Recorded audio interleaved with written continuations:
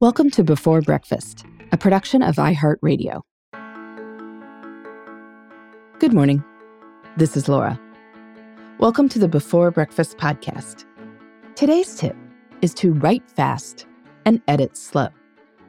When you're working on a project that requires making something new, aim to create first without questioning yourself. Then, once you've gotten your ideas down, you can be more disciplined about turning this something into something better.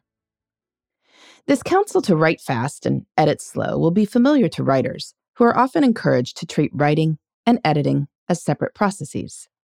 They require different kinds of thinking.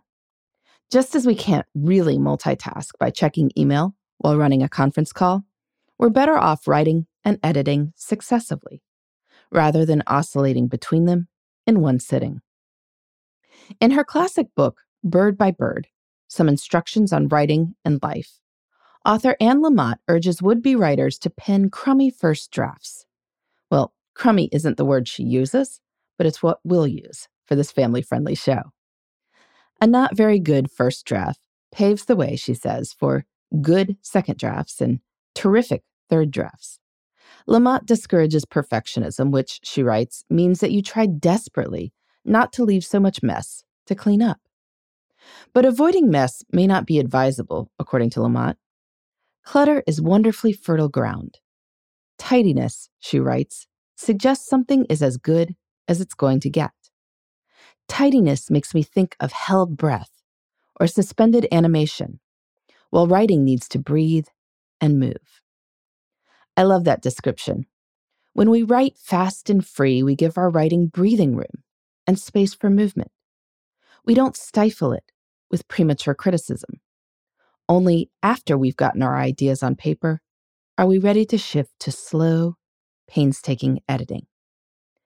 Write fast and edit slow could be the mantra for National Novel Writing Month, or NaNoWriMo, the month-long challenge in which hundreds of thousands of people try to write a 50,000-word manuscript during the month of November.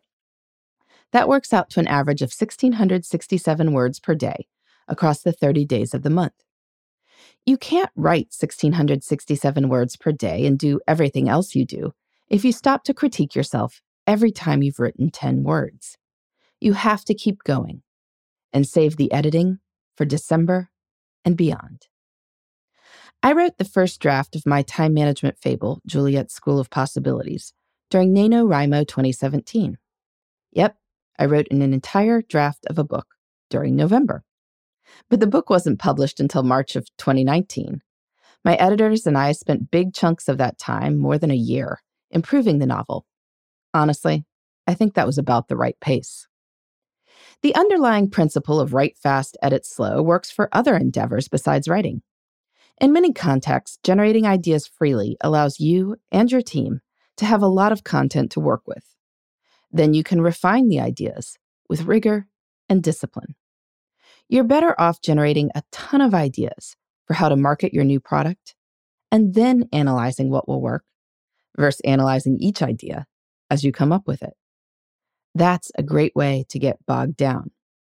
Being okay with lots of crummy stuff allows us to sort through the rocks to find the gems and get those gems polished to share with the world.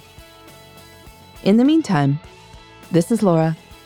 Thanks for listening, and here's to making the most of our time.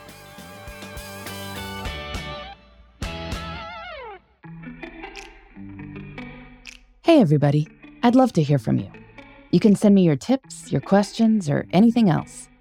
Just connect with me on Twitter, Facebook, and Instagram at Before Breakfast Pod.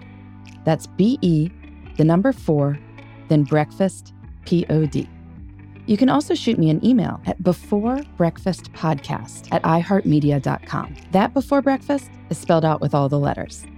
Thanks so much. I look forward to staying in touch.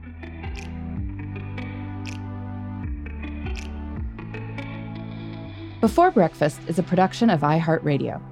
For more podcasts from iHeartRadio, visit the iHeartRadio app, Apple Podcasts, or wherever you listen to your favorite shows.